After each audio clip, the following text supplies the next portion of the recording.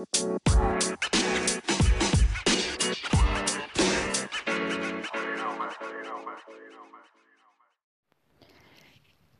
up, everyone? Welcome to another episode of This Beautiful Life. I'm your host, Emily Stroya, and man, I have some real shit to talk about today.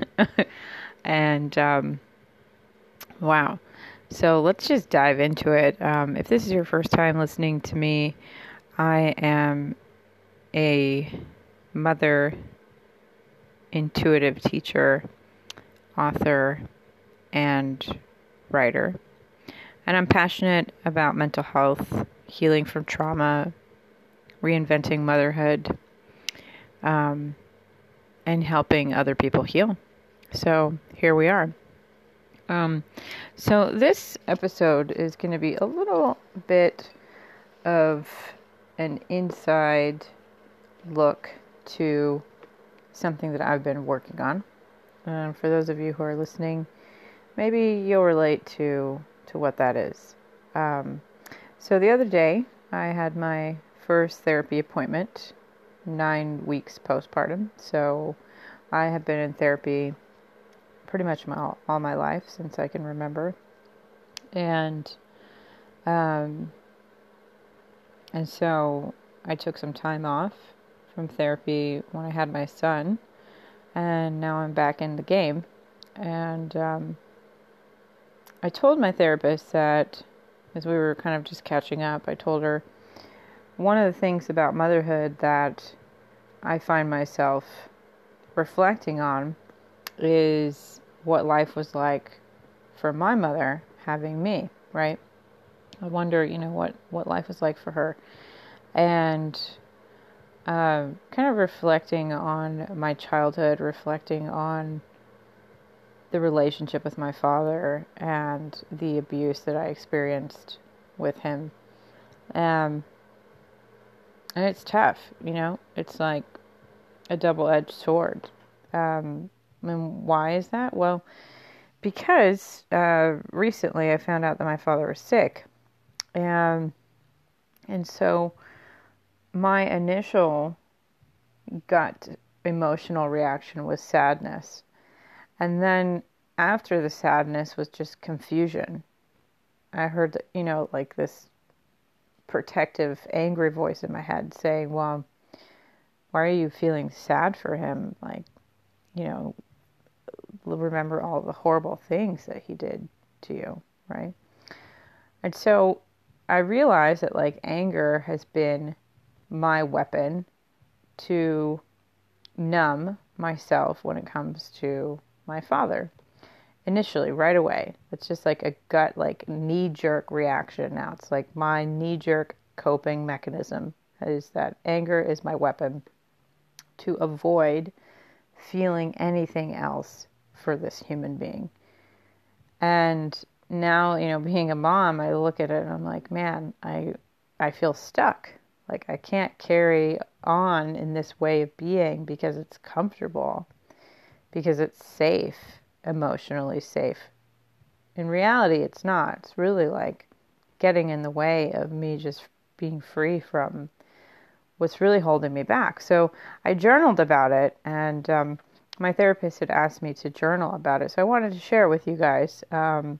One of the things that comes up a lot with my therapy regarding my father is this story that has been ingrained in me since I was a kid, which is you never turn your back on your family. And so she asked me to journal about what it meant to turn your back on your family. Because I think that there is some guilt and some shame that I carry because I'm not, engaged with, I'm not in a relationship with him. And I moved out when I was 16. Granted, it wasn't like I just walked out. There was a whole legal process involved, and my parents surrendering rights to me and handing them over to another family. So you can see how this kind of like scarring has been embedded in my head it's been such a traumatic experience that, and these are the things that I was told as a kid. It was like, that me turning my back on my family was choosing another family, and all of these things, which in reality is not true. So this is the journal entry that I shared in my book, and I wanted to share some of it with you because maybe you're at a place in your life where anger is keeping you safe from feeling love, feeling compassion, feeling forgiveness for another human who may have really scarred you in some way. And so for me, when I hear that phrase, you never turn your back on your family, instantly my first thought is abandonment. And then the second is being outcasted. Then it's shame and guilt. And the sense of I left them.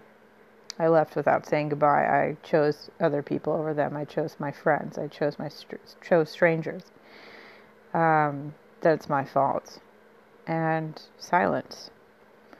And so that's what it's been like for me to carry this burden of feeling as if I've shamed them in a sense. I've shamed myself. And I feel like I've held on to anger because it's safe. It's safer than admitting that I love my father. It's safer than admitting I care. It's safer than feeling compassion or sadness for him. I think it's safer because I have some fond memories of my father. And so if I feel all of these things, then I am vulnerable. And being vulnerable with my father particularly can equal being manipulated, can equal being hurt or shamed or guilted or vulnerable to grief and vulnerable to making excuses for him or for myself, blaming myself for what happened. And so if I choose to only feel anger, then it's basically a security blanket that I can hide under. And if I felt vulnerability, then I fear I will lose control, I'll lose myself, I'll lose my power. And so I've realized that anger has been a weapon to preventing me from feeling, to admitting, and to ultimately vulnerability. And so here we are. So I'm coming out and sharing with you vulnerably the relationship here that I'm sorting through subconsciously and hopefully coming to a breakthrough soon, because I'd really like a breakthrough with this relationship in my life. I don't want to feel stuck in the trauma, and I don't want to feel stuck in resisting my nature. And I feel that my nature is to feel compassion for another human. That's one of my core values. And so to deny myself that with this relationship with my father is making me suffer.